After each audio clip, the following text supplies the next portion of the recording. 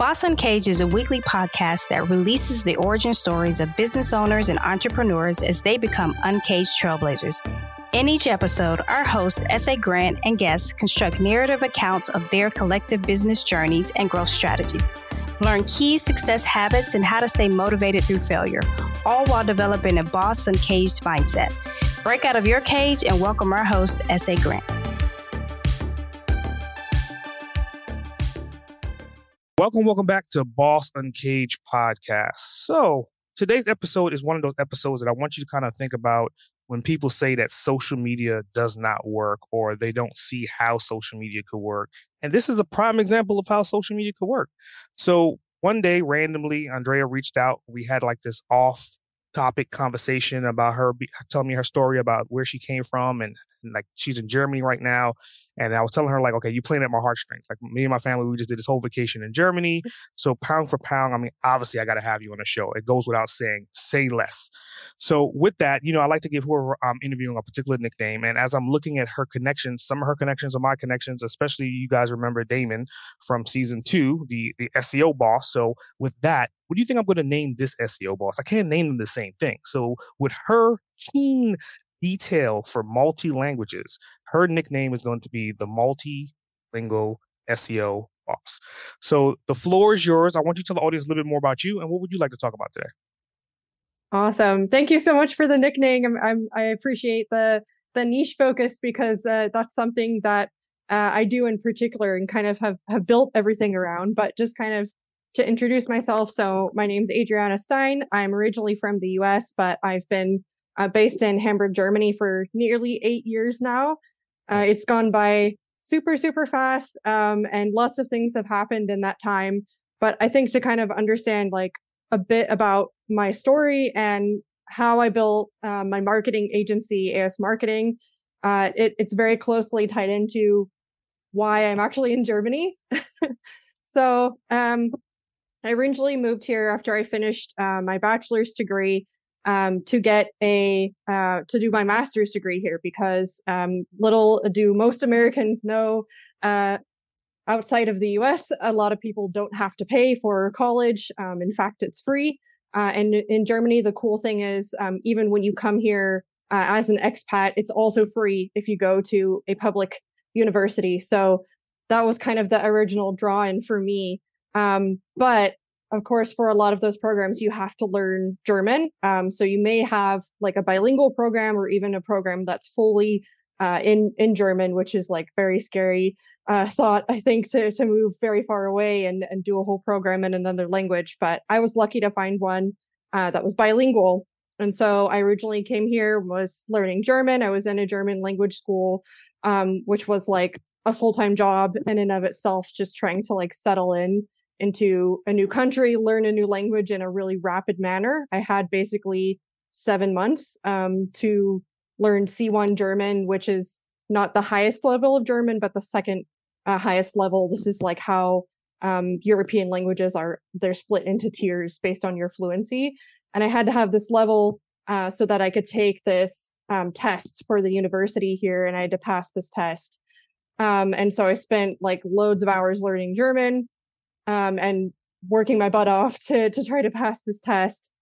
And I took the test, which strangely was after the master's program had started. So I had actually been in the master's program for like 2 weeks, I think, and had like started already studying. And then I took this test and I missed it by 3 points. And it was like heartbreaking because I had worked so hard. Like I had to pay privately for language school. So I had just come from, finishing college in the US. I had student debt, and then I had paid more money to learn German. And I was not allowed to work here as well because I was on a language learning visa. So I had no income. And I failed this test. But then I took the results to my professors at the university, and they were like, we don't care. It's 3 points. Like, it's fine. You've been in class. Like, you're going to be fine. They wrote a letter to admissions, and admissions rejected me anyways, because that's like the typical bureaucracy in Germany. They're very, very strict. There's no exceptions to anything. So you're out. Yeah. and I lost my student visa basically with this. So I had to go back to the foreigner's office and tell them about the very bad news, and they were equally as unsympathetic, didn't care at all about how hard I'd worked. And they were basically like, you have used all of your time on your language learning visa, which is what I was on before I was accepted into the university. So you have 2 weeks to find work as a freelancer because your US degree is also not recognized here as it's not from the EU. So you won't be able to get a job as an employee. So this is basically your option. Go freelance, find 3 clients to write you a letter of intent that they want to work with you. Do this in 2 weeks because that's all the time we're going to give you, or you could leave. And that was probably one of the worst days of my life, I must say. I remember going home and I probably cried for like a good 24 hours because I had worked so hard. And I'm a very like overachiever type of personality. So it's very, very hard for me to like accept failure. But with the time that I had and, the money that I had spent and the effort that I had given over all of those months, I was like, okay, well, I don't just want to like give up and leave. So I'm going to try and find something. So after I took my one day, like having a pity party, then I just went into action and was like, okay, then I'm going to find some clients. So luckily I had a friend of mine who she was an English teacher and she'd done some translations and things like this as well. So I just asked her like, what do I do? Like, how do you find clients? Help me out here. And she told me about this website. There was a website called eBay Kleinanzeigen, which is like small ads. So you can, for free, you can put like little ads, little descriptions of what you do as a service. And then you can find companies to work with that way. And so basically that's what I did. I just wrote there like, my German is pretty decent by now. I'm a native English speaker.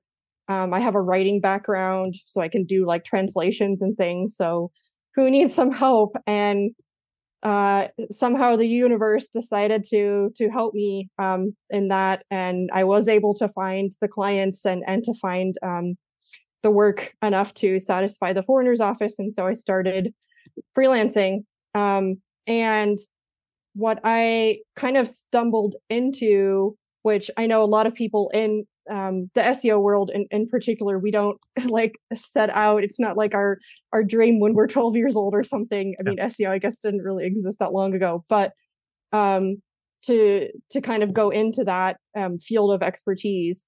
And that ended up being what I did because those were the first jobs that I found, the first clients that I had.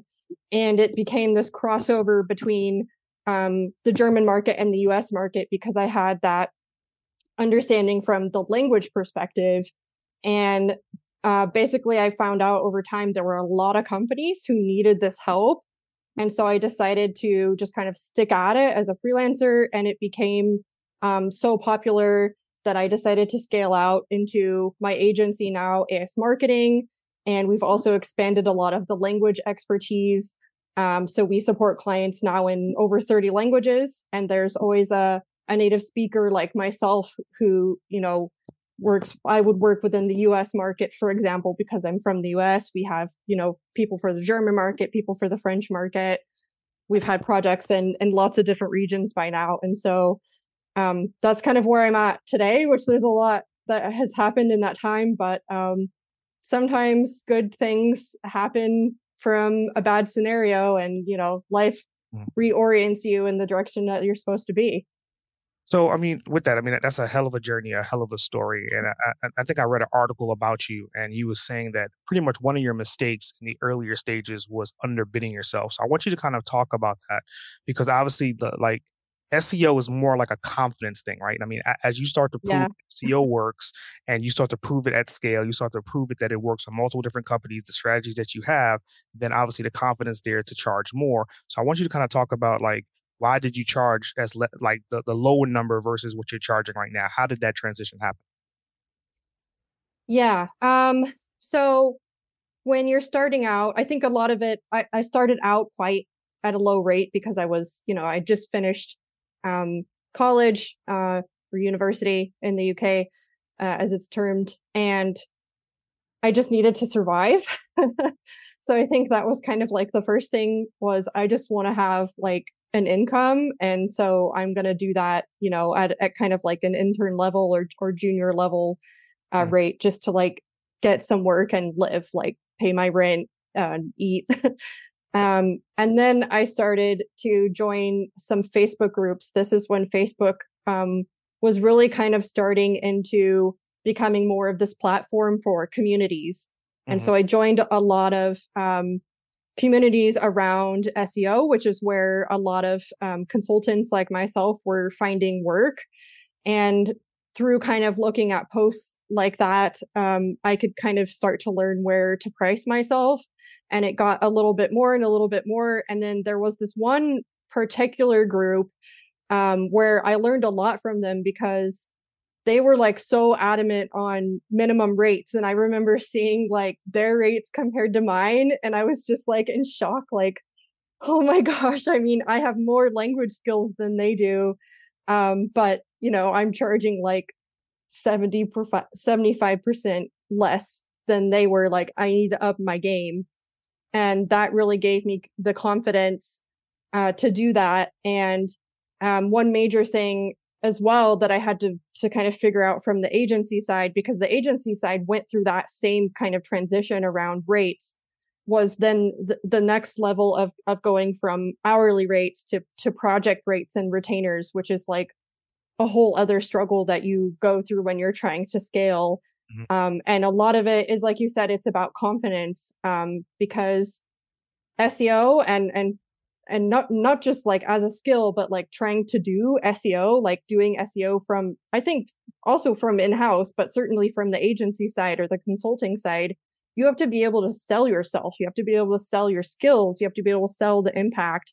And so that's literally like half the job, is like having confidence to sell what you can do and what impact SEO can have, what impact marketing can have. And that's like a whole other like area of expertise that I really had to just learn on the fly, and from doing like tons and tons and tons of discovery calls and, learning what worked and what didn't. And confidence certainly played a major role in that, because, when you're selling, if you don't believe in your own message, then definitely the other person listening won't either. Yeah. So you've got to believe in yourself. I think that's a hell of a segue, because I mean, in that same article, you were talking about one thing that you wanted to learn earlier on, wishing that if you had that opportunity, you would have learned that before you got into it, and it was sales. So I want you to kind of talk about, like, do you think sales is more so a strategy of building confidence, or is it more so a strategy of the psyche of the individual on how to convert what you're selling to them? I think it's both. Because, like I said, you have to be confident in your own message in order to sell it. But I will say what comes with that confidence, or what helps build that confidence, is experience. And especially when you're working in the SEO industry or the marketing industry in general, then a big part of that comes from like having the data to back up what you say. So as you go along, you start to do more projects where you have more data, and then you can understand what businesses actually need, what they need to hear. And one interesting thing too is there's always two levels of this. So you spoke about like the psyche of the other person listening, like who you're selling to. There's two levels to this, especially as you're trying to work with bigger companies. There's your direct contact, and then there's the stakeholders above them who are giving them budgets. And so you have to actually sell to both of those levels. And sometimes, especially when you get to work with larger companies like we do at my agency, a lot of the time, we may not even get a chance to directly sell to the stakeholder. So you have to put in the messaging that's going to satisfy the stakeholder, so then that your marketing contact can go and sell you to the stakeholders, and without you being there a lot of the time.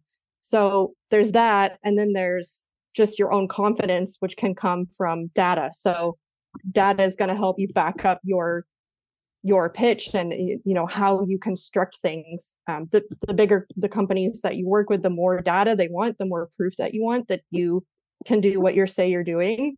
So a lot of it just comes from like over time, just practicing it and refining what you do. And especially if you're in marketing consulting, just trying to use as much data as you can to back up what you say.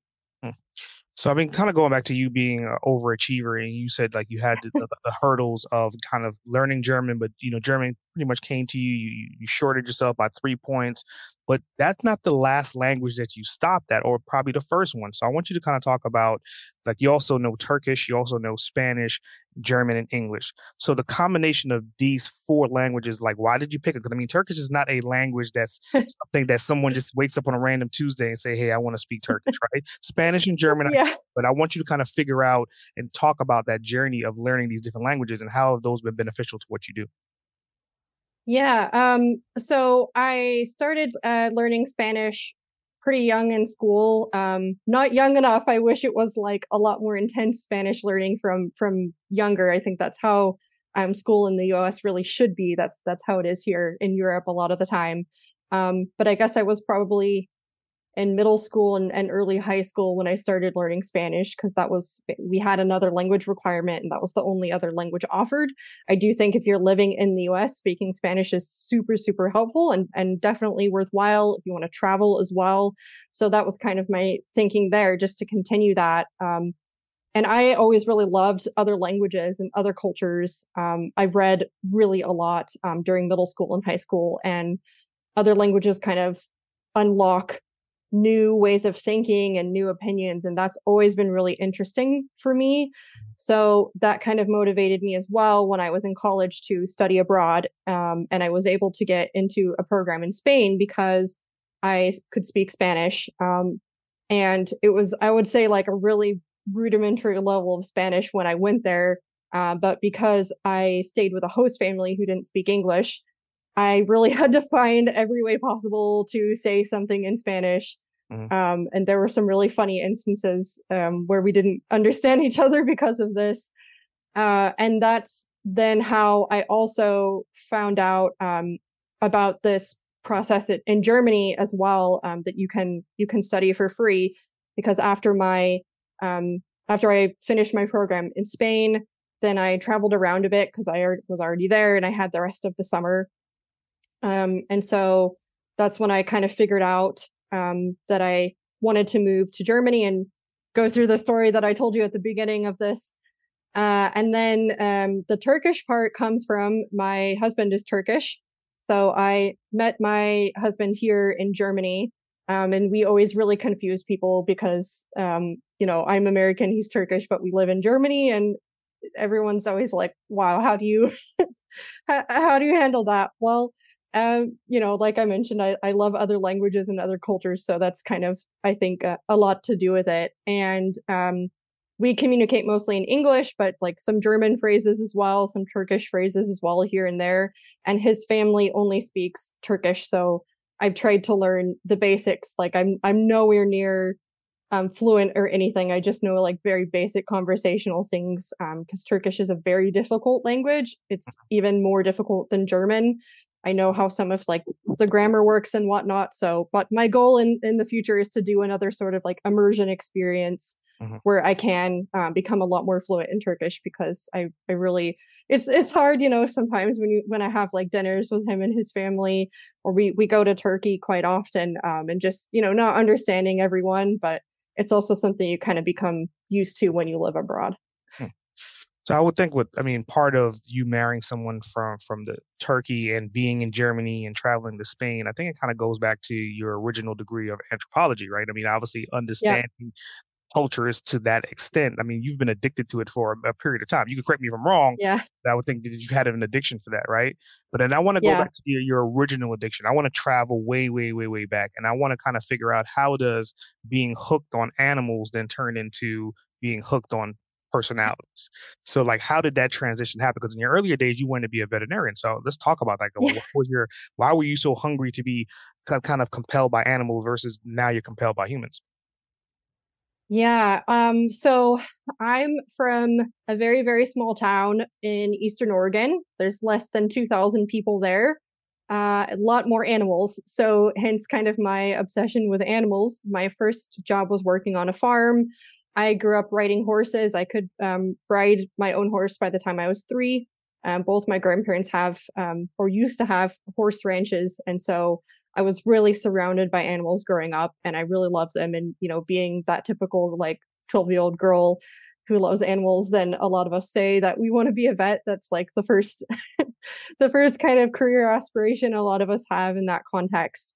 But as I mentioned earlier, I was reading a lot, and this was kind of my way to experience more of the world, because where I grew up, it was so limiting. I mean, the closest big city, like big city, I guess, was Portland, which was 6 hours away. We had what we would call a big city, which was La Grande. That's like 10,000 people. So Wow. to some, that's like just another tiny city. It's not big, but that was about an hour and a half away. So I grew up, I think, nearly as remote as a person can. I used to ride my horse to work sometimes, not even joking, even when I was a teenager.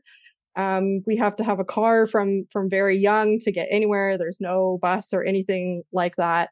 Not a lot of diversity among the people or opinions and ideas and things like that. And so I spent a lot of time reading, and that's where I learned that there's a whole lot more to the world than the kind of bubble that I grew up in. And I really just wanted to experience more. And I find people to be really fascinating. I find how someone comes to believe something to be super fascinating. And it's funny because a lot of people ask me, well, you studied anthropology, like, how does that relate to marketing? And I'm like, it relates to everything in marketing, every single thing. Literally, it's about like what, the messaging and writing. Like, I had to do so much writing when I studied anthropology, and marketing is all about writing.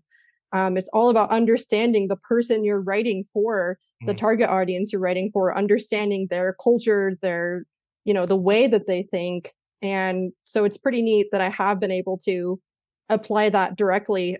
So I think what you said about me being obsessed with this kind of thing, it's still true. Probably will never go away, to be honest. So kind of building up on this story, and I think like you're heading in the direction that I wanted you to head into. So you said writing several different times. And again, I could talk to you about keywords because you're an SEO professional. So the keyword that you said was writing, writing. So you dual majored, right? I mean, obviously anthropology was on one side, the other side was English, which kind of leads to like all the writing you've been doing as an SEO professional at scale with blogs. So I want you to kind of talk about that, because I think most people, they don't think that blogs still exist, or they don't know how to leverage blogs. But obviously you've been doing it for a period of time and you've been successful at it. So I want you to talk about like how have what you've learned on your early days have transpired into being more of an SEO blog writer. Yes. So I think that is kind of, I would say, the one downside of like the traditional university or college like writing degree is they teach you a very different way of writing than what is actually used in most of the real world. But it did really help me to understand how to like compose a topic and how to, do research on things. Research is very, very important for SEO and for marketing. So that's definitely a major one. How to kind of like format ideas into something interesting. So all of that has been very helpful. I was also luckily just naturally gifted at writing. Maybe it comes from my mom. She also did a lot of writing as well.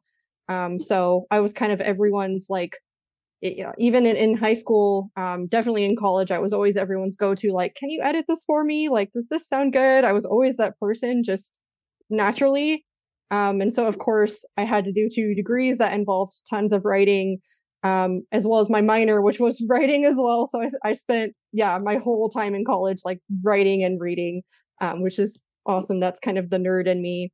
But as I had to transition to how to do that for SEO, it's like a whole other style. It's a whole other process than, writing something for fun or writing something for academic research. And that's where I was really lucky within my first couple clients that I could work directly with the marketing managers and learn how to kind of format things in certain structures and, think about keywords and search intent and things like that from when I started it was a lot more simple. I think SEO now is so complex. It's a whole lot more than content as well. So you mentioned blogs. For sure, you can do a lot with blogs. That's still very relevant. But you can do a lot across the entire website that involves SEO. So SEO now is really about how can you create content across your entire site structure, your entire like content database, everything on your website to get certain types of content to rank, build topical authority for those. So things that are that very well as a brand, you can prove expertise really well as a brand, and then use that kind of information to inform your reader, engage your reader, and generate conversions. Mm-hmm. So blogs are like one part of it. I wouldn't say that a blog alone can really do that. Not in today's SEO world. 10 years ago, yeah. Maybe even 5 years ago, yeah. But I think now it's really focused on like the whole, how do you build up topical authority with the whole website? How do you build up a good user experience with the whole website?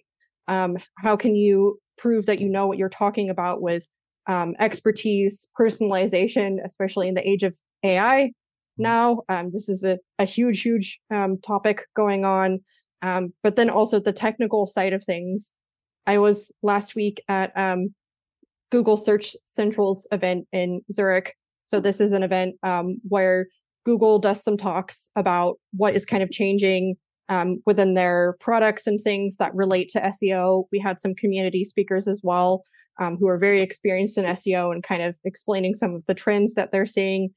And it's so technical. Like I feel like I'm starting to fall behind on the technical part because, I would say like 60% of the conversation was about structured data, and image optimization and things like this. So, of course, still SEO at the end of the day has to be a good user experience. It has to be helpful for your actual audience and inform them. But there's like this whole other part that's the technical side as well. So I guess in the end, when you come from like a writing background to doing that, you have to really switch on two sides of your brain, two different parts of your brain when you're doing SEO, which I think is why also this is kind of perfect for me, because on the one side, I get to be very analytical within the technical part, within the data part, but then I can also be a little bit creative with the writing part too, which is that's what I love, but I like having some challenges. And so I think SEOs are very interesting people because we tend to like flow somewhere in the middle. Like we're not a scientist, but we're not an artist. We're kind of somewhere in the middle, which is pretty cool. Well, I want the listener to think about that. I mean, you're saying that you're not an artist, you're not a scientist, but you're a blend of both. But you are in a class by yourself because not only do people specialize in English only SEO, well, you're doing SEO in multi languages. So I want to talk about like those unfair advantages to what you have. Because prime example, if you're doing SEO for YouTube, right? You could definitely do it in English all day, every day. But if you take that same exact video and you transcribe it in another language or multiple other languages, now you have a way larger target audience, billions versus just millions to have an opportunity to convert. So I want you to talk about how are you leveraging the multi-languages in what you're doing and how does that help your clients? Yeah, so I think before looking even at the technical side, it's been an interesting trend, I guess, of why really we specialize in this at AS Marketing. And that has a lot to do with the competition in SEO. And a lot of companies previously, they were just focused solely on English markets. It was like international SEO was basically the equivalent of like marketing in English to the US, which is actually not, it's not really true, but that was kind of like, that was the strategy behind it, or global English or something like this. But that's not really where international SEO is today. And the reason being is that with all of this competition and a lot of things that have happened just within the market, with COVID, with recessions, things like that, companies have had to diversify their audiences. And you can't do English SEO and do really well in the German market, for example, or do really well in the French market.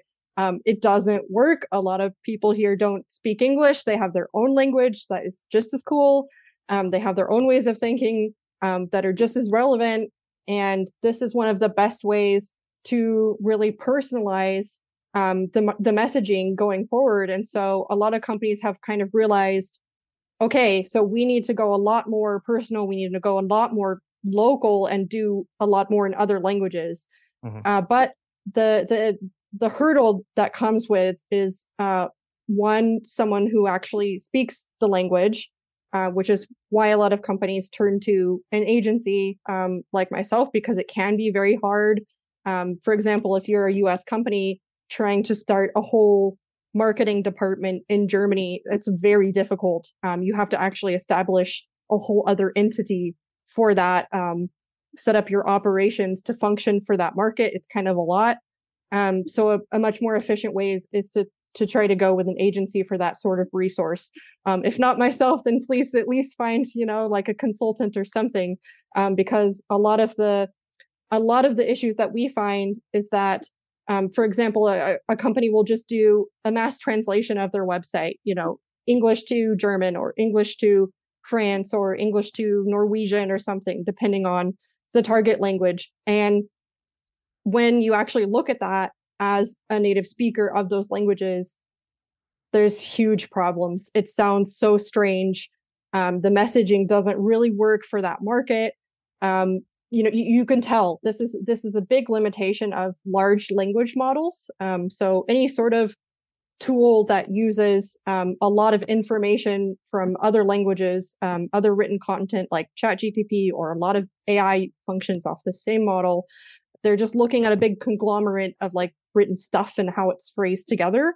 And it's not actually how people talk and how people think, and there's no context for that. So when you're trying to expand into a new market to a point where you actually have growth and conversions, you have to really think about, how can we go local with our messaging? How can we do this with the correct language resource? And then how does that work technically too across that channel? Like you mentioned YouTube, for example, any sort of search engine optimization, whether that's YouTube, whether that's Google, whether that's another search engine. TikTok actually also functions off of the same concept as SEO, with searching for certain phrases and matching content with that. It has to use that local approach to work in that new market. So you need to localize everything into that other language. Look at the results that come up when they're searched in that other language. Very important for SEO, especially, is looking at competitors, because the competitors in different markets are totally different than what you'll see in the US, in global English even. And the thing that you always have to remember too, when you're expanding, is that these competitors, these local competitors, they've already been providing a positive local experience for that customer, for that target audience, probably for years a lot of the time. That's why they're established, and that's why people buy from them and trust them.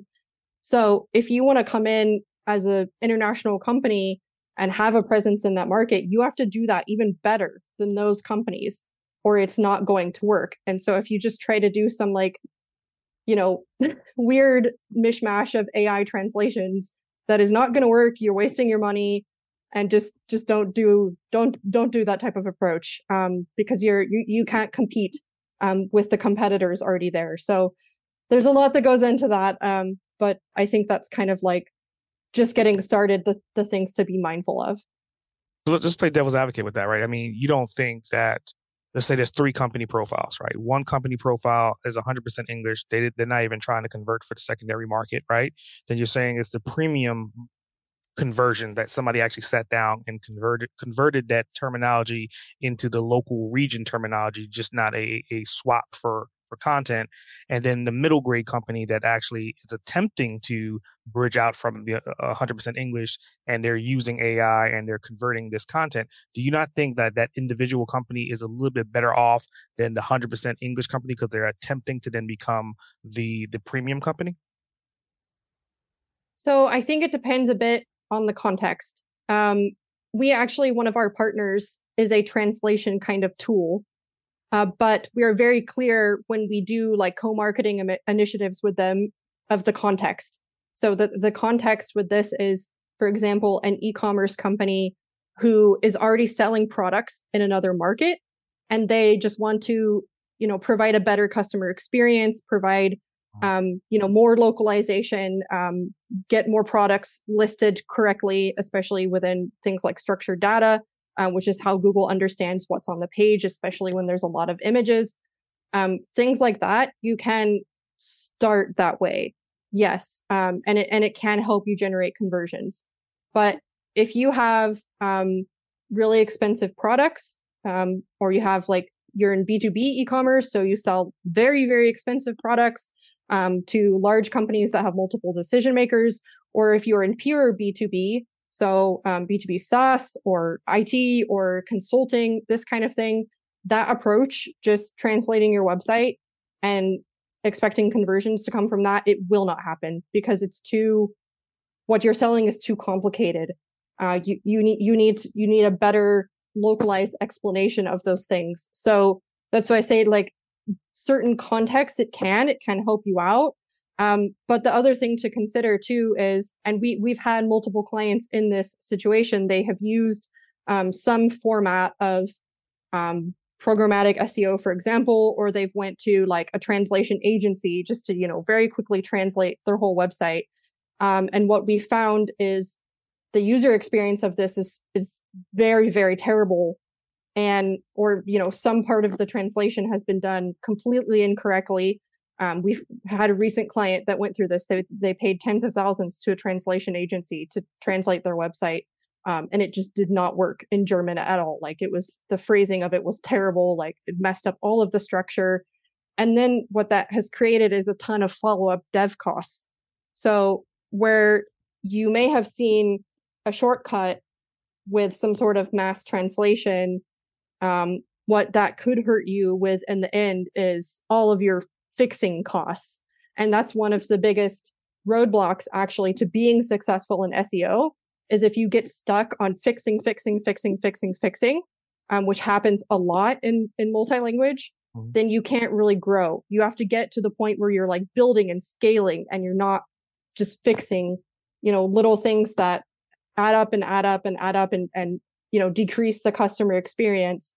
Because I can for sure say in especially in certain markets that are very particular, like Germany and France, you have to be on your game to really, build up that trust with that kind of audience who's very used to that local experience. And so they can tell if you have, kind of done something only halfway, especially in B2B. That's a major issue.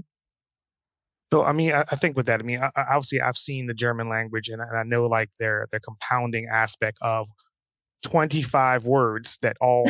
So I want to talk about long tail keywords. In the US, it kind of makes sense, right? You can kind of say digital marketing strategy, SEO for podcasts.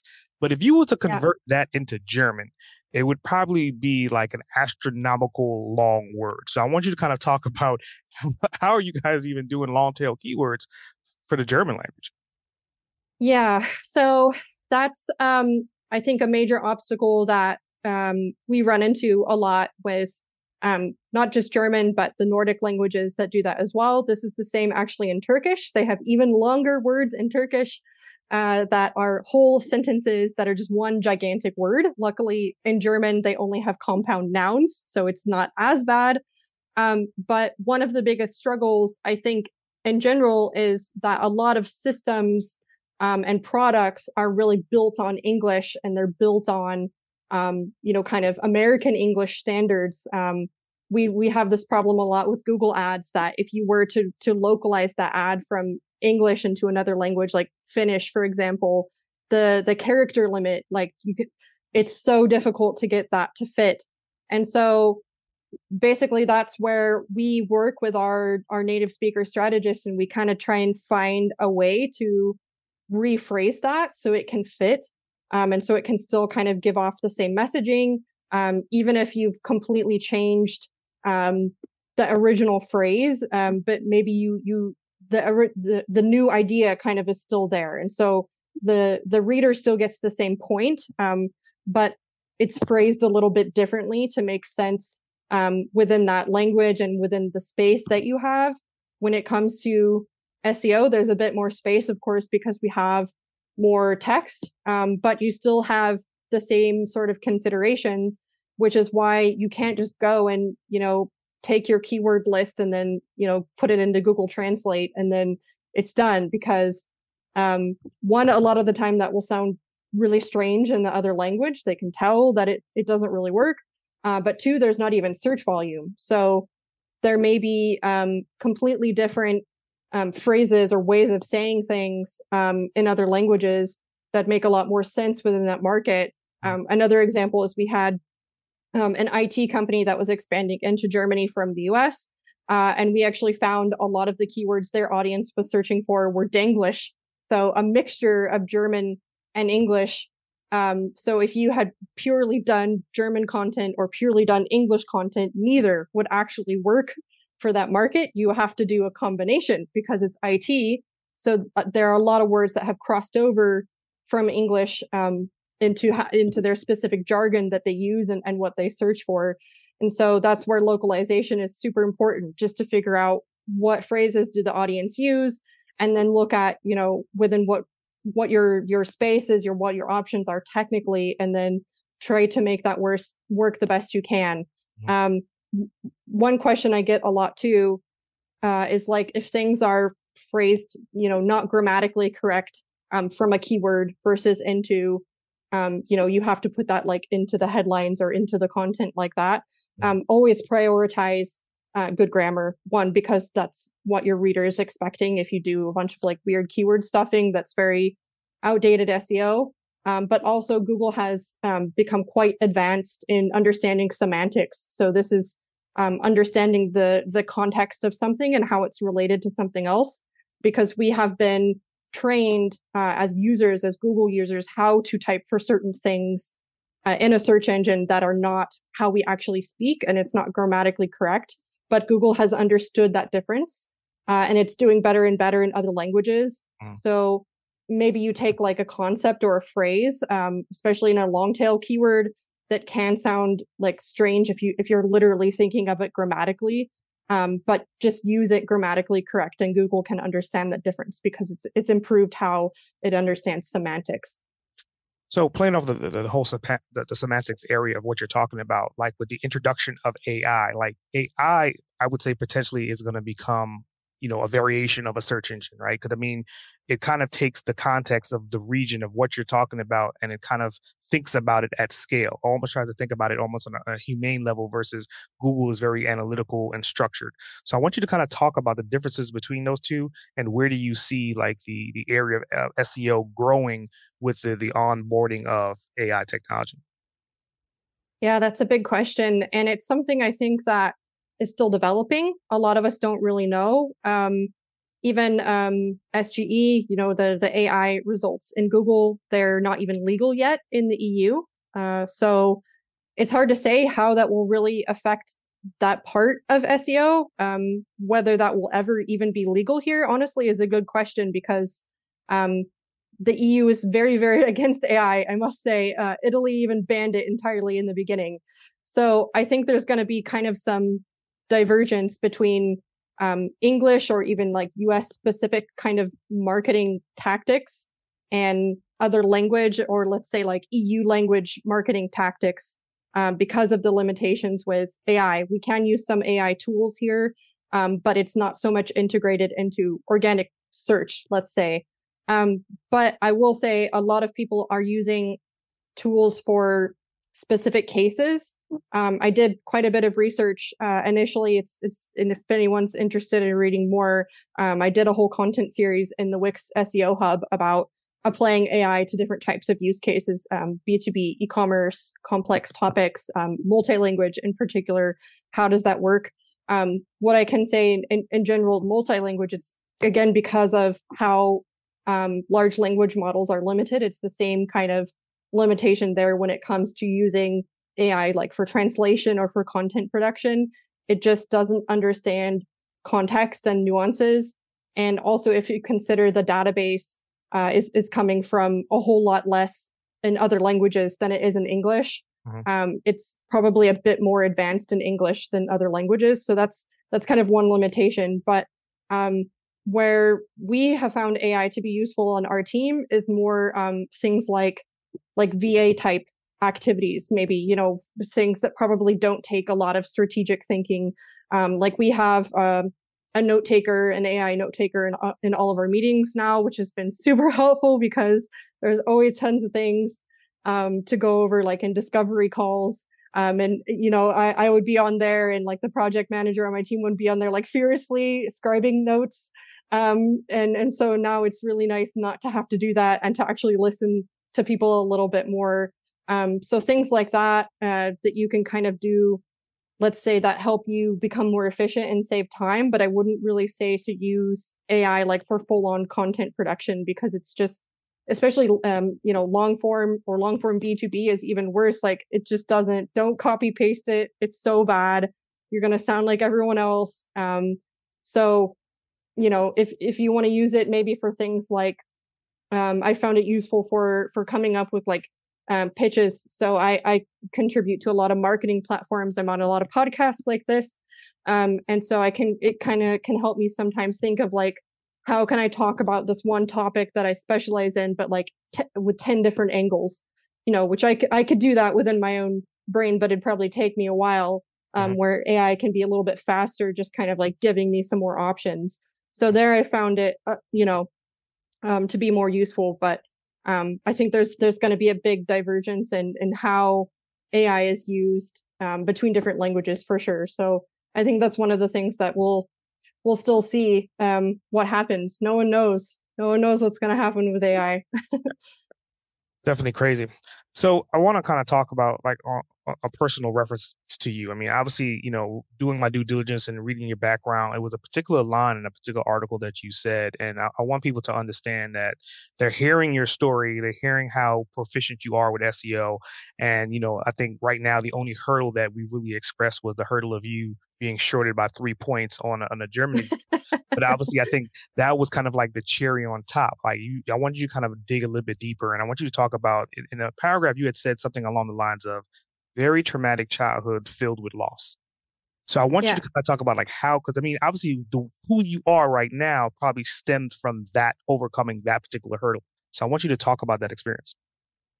Yeah, absolutely. I think a lot of our childhoods really make us who we are, or definitely influence who we are today, and I'm no exception.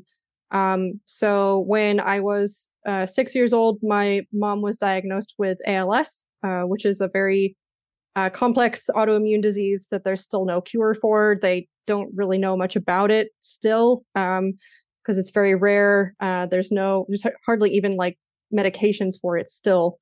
There's just no funding for it, unfortunately. And she was in a pretty rapid decline over the next few years, and that was very difficult for my family.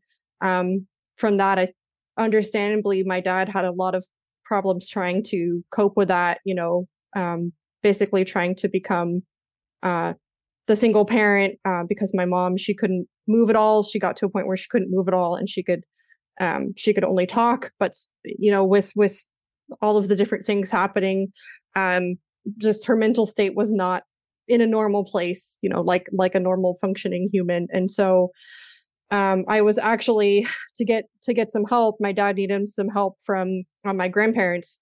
And so I was actually kind of co-raised by my grandparents, my mom's parents. They both retired to become her full-time caregivers, and they were there with us. And so there's a lot of difficulty in my childhood, growing up in such a remote place, and then dealing with this in my family.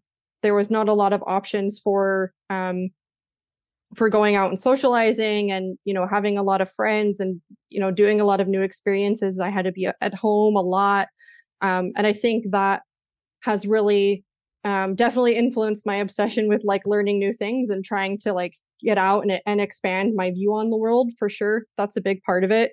And then the overachiever side, I think this really comes from everyone in my family is very, very hardworking. Like there's no lazy person in my family. They hardly even sit. They're always doing something, even when they're not working, they're still, gardening, fixing something in their house, doing something.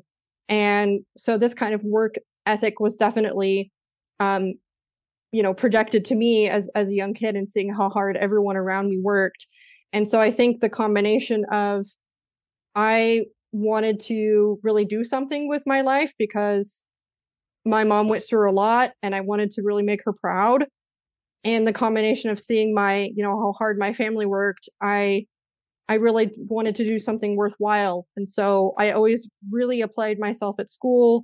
I had nearly a 4.0 in high school, nearly a 4.0 in college as well. I was always, the leader of this volunteer group or that volunteer group. I was named the best student in anthropology when I was in college. I'm just, always kind of that person who was like wanting to really stay active and do something productive. I'm really not very good at being bored. Like I'm not that person that can just, go on vacation and like relax on the beach for 5 days straight. Like I can do it for maybe one day, but that's about my max. Like I need to start, walking around, seeing things, learning new things. And so these are good traits, I guess, for running an agency, because I would say that you do have to be very organized and very like on it all the time, and wanting to do more and wanting to be better. And so that kind of fuels me for sure. And I think that's why in the end, actually going the route of entrepreneurship was probably very fitting. So it's good I failed that test, Yeah. in the end. I think everything happens for a reason, and kind of going back to your earlier days and kind of leading to you being very astute. I would say part of who you hung around with was essentially like the books that you were reading. So that kind of led to an imagination, right? So I want you to kind of talk about like the books that have changed you or made you a better entrepreneur during your journey. So if someone that's listening, what would that recommendation look like from you? Oh, yeah, it's hard to pin it down to a couple books because I've read so many. But actually, mostly what I have enjoyed reading are autobiographies. So, reading about someone's story and not even necessarily related to business at all, but more just kind of like stories of how they went through something and how they handled something. I don't know if it's very inspirational, but I really love David Sedaris. He's probably one of my favorite writers because he's just so real, and he's really great too if you ever listen to his books on Audible. And I think, especially if you're in marketing, you can learn a lot from him about like how to tell a story. Storytelling is super important. But there's lots of authors. I wish I had had this off at the top of my head. Ones that I can think of. I did also like in the beginning that I read in high school, Ayn Rand. Although she's a bit intense, I don't think that I agree with like all of her perspectives. But she really goes into things like how to handle your emotions and how you interact with other people and how societies develop, which I think is very interesting as well. Going back to like my interest in anthropology and how people function and how people think, that's an interesting one as well. And I think that probably got me started into thinking about that. Although I will admit I skipped like the 50-page part, like when there's a monologue, one of the guys is on a, some rant about how society is corrupt and things like this. I did kind of skip that part, but that was an interesting one too. Maya Angelou was also, I think, one of the ones I really liked a lot. I read a lot of her books. She has an autobiography, but then also fiction stories too. And they're both really fantastic, really inspiring, the things that she went through. I remember reading that in high school. I tried to get my hands on every book she had ever written. And that was a really, really amazing one, especially seeing as a woman what she had been through and kind of how she had come out on top of that. So yeah, there's a lot. I can send over a list if anyone wants to know more. Yeah. So like, just flip it on the other side. Because I mean, obviously reading books then turns into the love for technology, right? So I want you to kind of talk about your tech stack. And in SEO, there's always a variable of tech stacks to kind of get someone from point A to point B. So if you can kind of think about maybe your top 3 or 5 software that you use that you would not be able to do what you're doing at scale if you didn't have access to. Yes. So I would say the first one, 100% is Asana. And this is a project management tool that literally my entire agency is built around. We are to the point that we probably 90% of our communication is in this tool. We don't really send emails to each other that often. We do to clients because we can't expect our clients to become super efficient in Asana like we are. But internally as a team, the majority of the business is in Asana because that really helps us understand, when things need to be delivered by what specific things. Our goal was when we initially transitioned from Asana, we were using spreadsheets, and there was just a lot of confusion about who was supposed to do what and by when. And, this process of taking so long to figure out what you need to do in the morning when you start work, that takes like a huge amount of time. And so if you can just jump in and what you already have to do, when it's due by, you have a very good brief that's set specifically there, the project it applies to, all of that can be in Asana. So I think that's probably the number one. As a marketing agency, I would say that probably the next one is Google Analytics, or GA4 now would be the next one. That's probably every business uses that or uses some sort of analytics platform. We use that for all of our reporting, for all the different projects we do with clients, and for our own marketing as well. So that's definitely something we couldn't live without. For SEO, of course, some SEO tool. We have kind of gone through a lot of different evolutions about which tool we use. We kind of tend to hop around. That's one kind of interesting thing about doing SEO agency side is you kind of need to know a lot of different tools to apply them to different contexts. So probably our favorite is SEMrush, but there are still some limitations there. Like if you need a bigger, data on a bigger website, or if you need more like technical SEO data, there are other tools that are a little bit more suitable there. So I can just say if I lump together some SEO tool, depending on the context, we really couldn't do without that. What would be next? I don't know if it counts, but LinkedIn, if that counts as a technology. We do a lot there, both within organic lead gen, as well as ads for ourselves and for our clients. There's just so much opportunity on LinkedIn. That's how we also started talking. Right. So there's a lot on LinkedIn as well. That's super useful. Trying to think if there's anything else that I would really recommend to use. I guess maybe this new one that we're using for the meeting note taking, honestly, which I'm surprised it was so good. One of our project managers recommended it, and I was really skeptical at first because I'm afraid of AI, I don't know, doing strange things that I don't understand. But I have to say it's a really good one. We use Sybil, and it's useful because it records and it provides a transcript, which is great. If we need to send it to a client, they want a copy of it. But the best thing is the summaries and the action points afterwards. Because when we have a meeting, our project manager might take away 10 different tasks from that meeting that they have to do. And beforehand, we were, trying to write this all down by hand. We don't type it normally because if you're typing the whole time while someone else is speaking, it's very distracting and kind of rude. So we were actually doing all of the note taking by hand, which is, complicated, and we would miss a lot of stuff. And that's helped a lot with that too. And the nice thing that it's recorded is that if you feel like something of the summary that it provides you or what you're supposed to do is wrong, you can look back at the recording and double check okay, here's what I need to do. Very cool. Very cool. So I want you to kind of talk to the listener, right? And I want you to kind of think of it from the standpoint with you being younger, growing up in the Western Hemisphere, on the west side of the Western Hemisphere, right? And, yeah. And this to say is a 10-year-old girl that's on the farm right now. And let's just say for some reason she's listening to this podcast. What words of wisdom would you want her to hear from you, considering that she may be living a lifestyle that you've lived, but then you took that opportunity and turned it into what you have now? Yeah, I would just say, don't worry so much that you aren't going to do anything, that you're going to fail or you're not going to go anywhere. You're going to go so much further than you ever thought.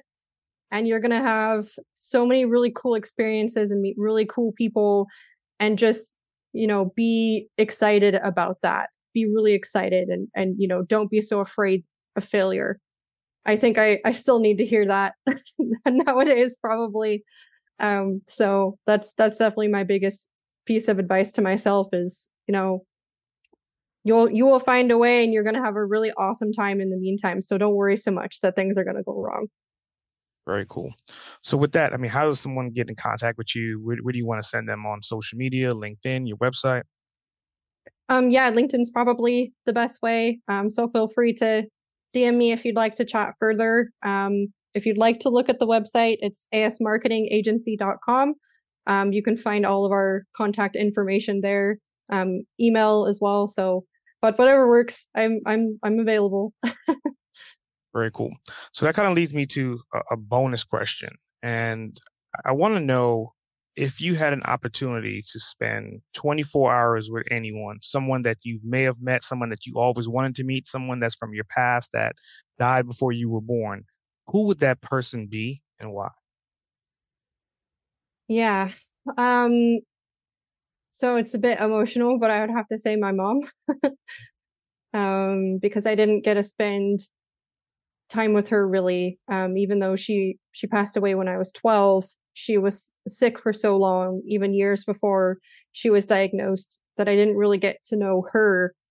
And there are just so many things that I would ask her. I only know of her really from other people, what other people tell me about her. But I'd love to just ask her lots of things about life, lots of things about being a woman, being married, why she did things the way she did, and just to listen to her advice.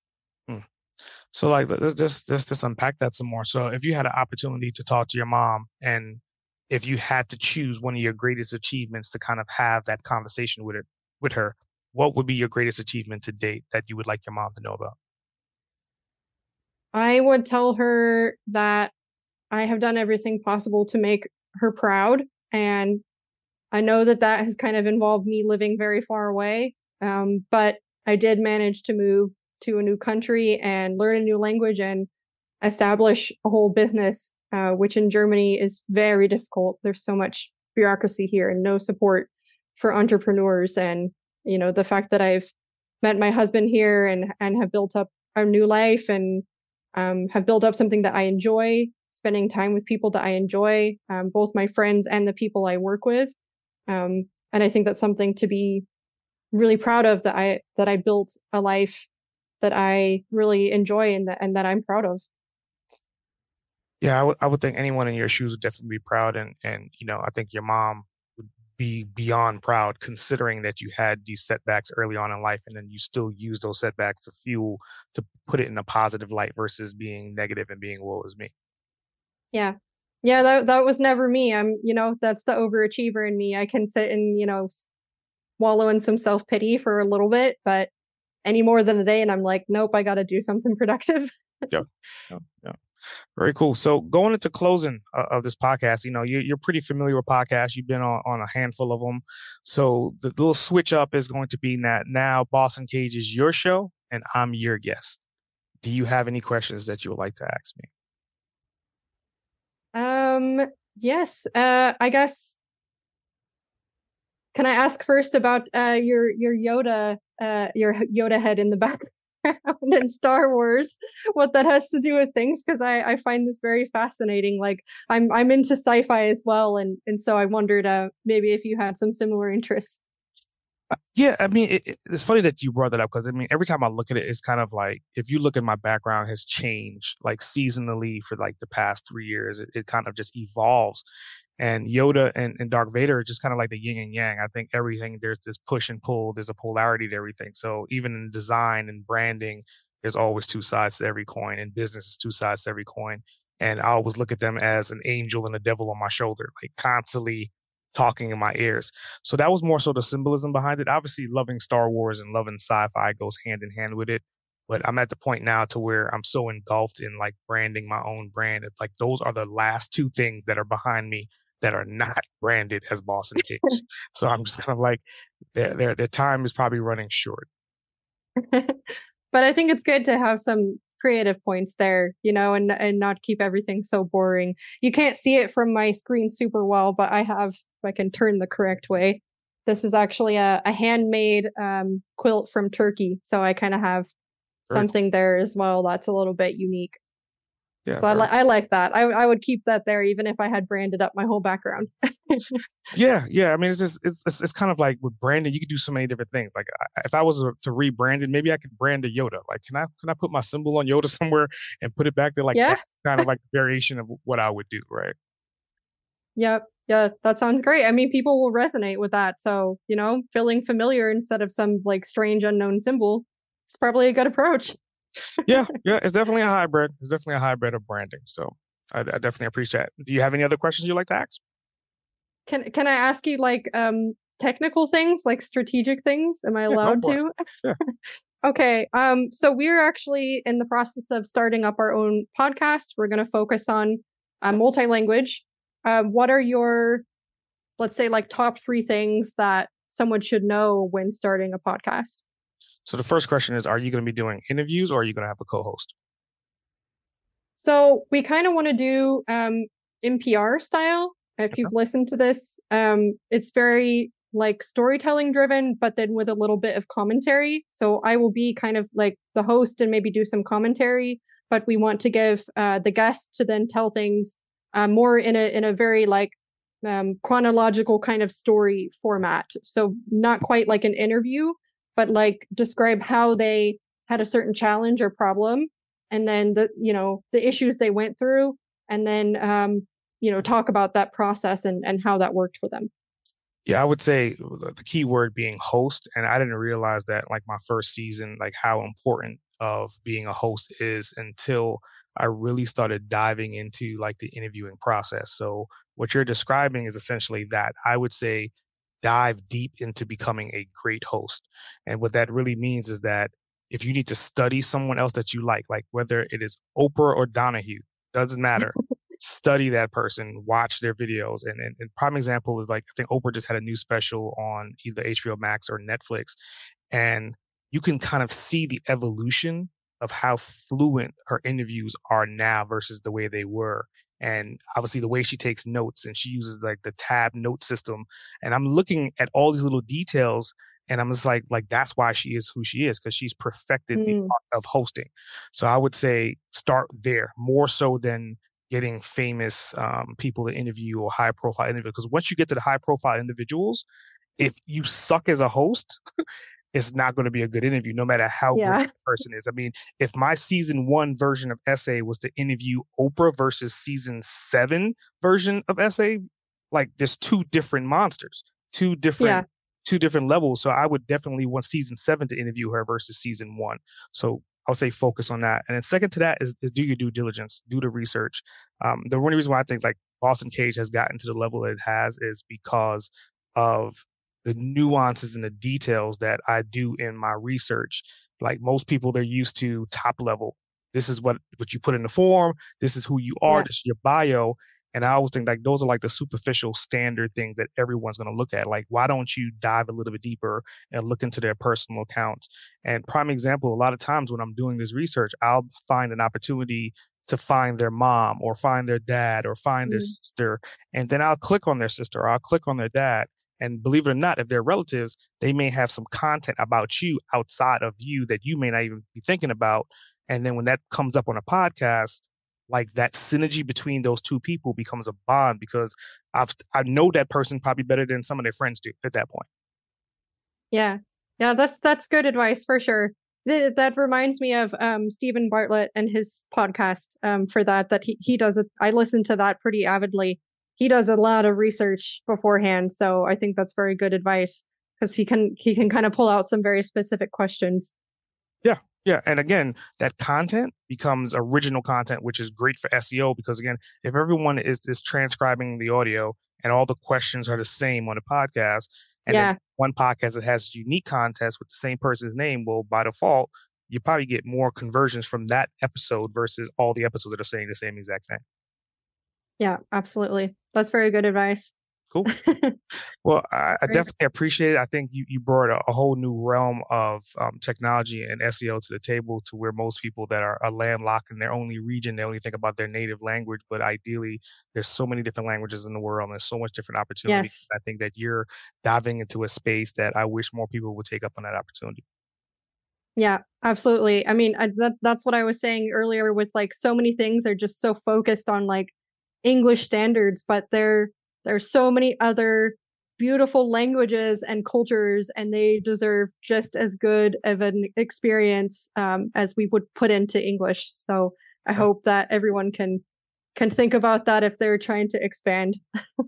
Yeah, definitely. I would say take you up on that and reach out to you, connect to you on LinkedIn, and at least have a conversation about if you're even thinking about going overseas. And again, it doesn't need to be completely far, but just understanding the philosophies that what goes into the cultural differences. I mean, yes, Australia speaks English, but their terminologies and the way they express themselves are completely different than the US. Oh, yeah. So like you can convert it, but they're going to look at you like, what are you talking about? Because the terms they sound English, but they mean completely different things. Yep. Absolutely. You know, thong being one of them. Look up that difference if you're not familiar. Yeah. So on that note, on that funny note, I definitely appreciate you being on the show today. And I think like our audience definitely got great value from you. And I'm looking forward to seeing what other language you're going to learn next. I know you're not done. 4 is kind of, that's okay. I see you learning something else here really shortly. So. Oh, yeah. I mean, I don't know, because first I'd love to just get better at Turkish. I still feel like I'm learning German as well. I'd like to use it more like in my daily life, because so much of my work is in English that I don't get to use it so much. So I feel like, you know, German level goes up and down, and I've kind of lost Spanish too because of living in Germany. So I'd kind of like to refine more of what I've already learned versus something new. But if I can ever get to that point, probably the next one would be Arabic, which is like crazy because that's a whole other alphabet, which would be a whole new journey. But I always think of it in the context of think of all of the new people that I can talk to and that I can learn from. So again, it's the obsession of people and culture that I will always have. Wow. So with that, to the listener, S.A. Grant, over and out. Awesome. Thanks for tuning in to another episode of Boss Uncaged. I hope you got some helpful insight and clarity to the diverse approach on your journey to becoming an uncaged trailblazer. Don't forget to subscribe, rate, review, and share the podcast. If this podcast has helped you or you have any additional questions, reach out and let me know. Email me at ask@sagrant.com or drop me your thoughts via a call or text at 762-233-BOSS. That's 762-233-2677. I would love to hear from you. Remember, to become a boss uncaged, you have to release your inner beast. S.A. Grant, signing off. Listeners of Boss Uncaged are invited to download a free copy of our host, S.A. Grant's insightful ebook, Become an Uncaged Trailblazer. Learn how to release your primal success in 15 minutes a day. Download now at www.bossuncaged.com/freebook.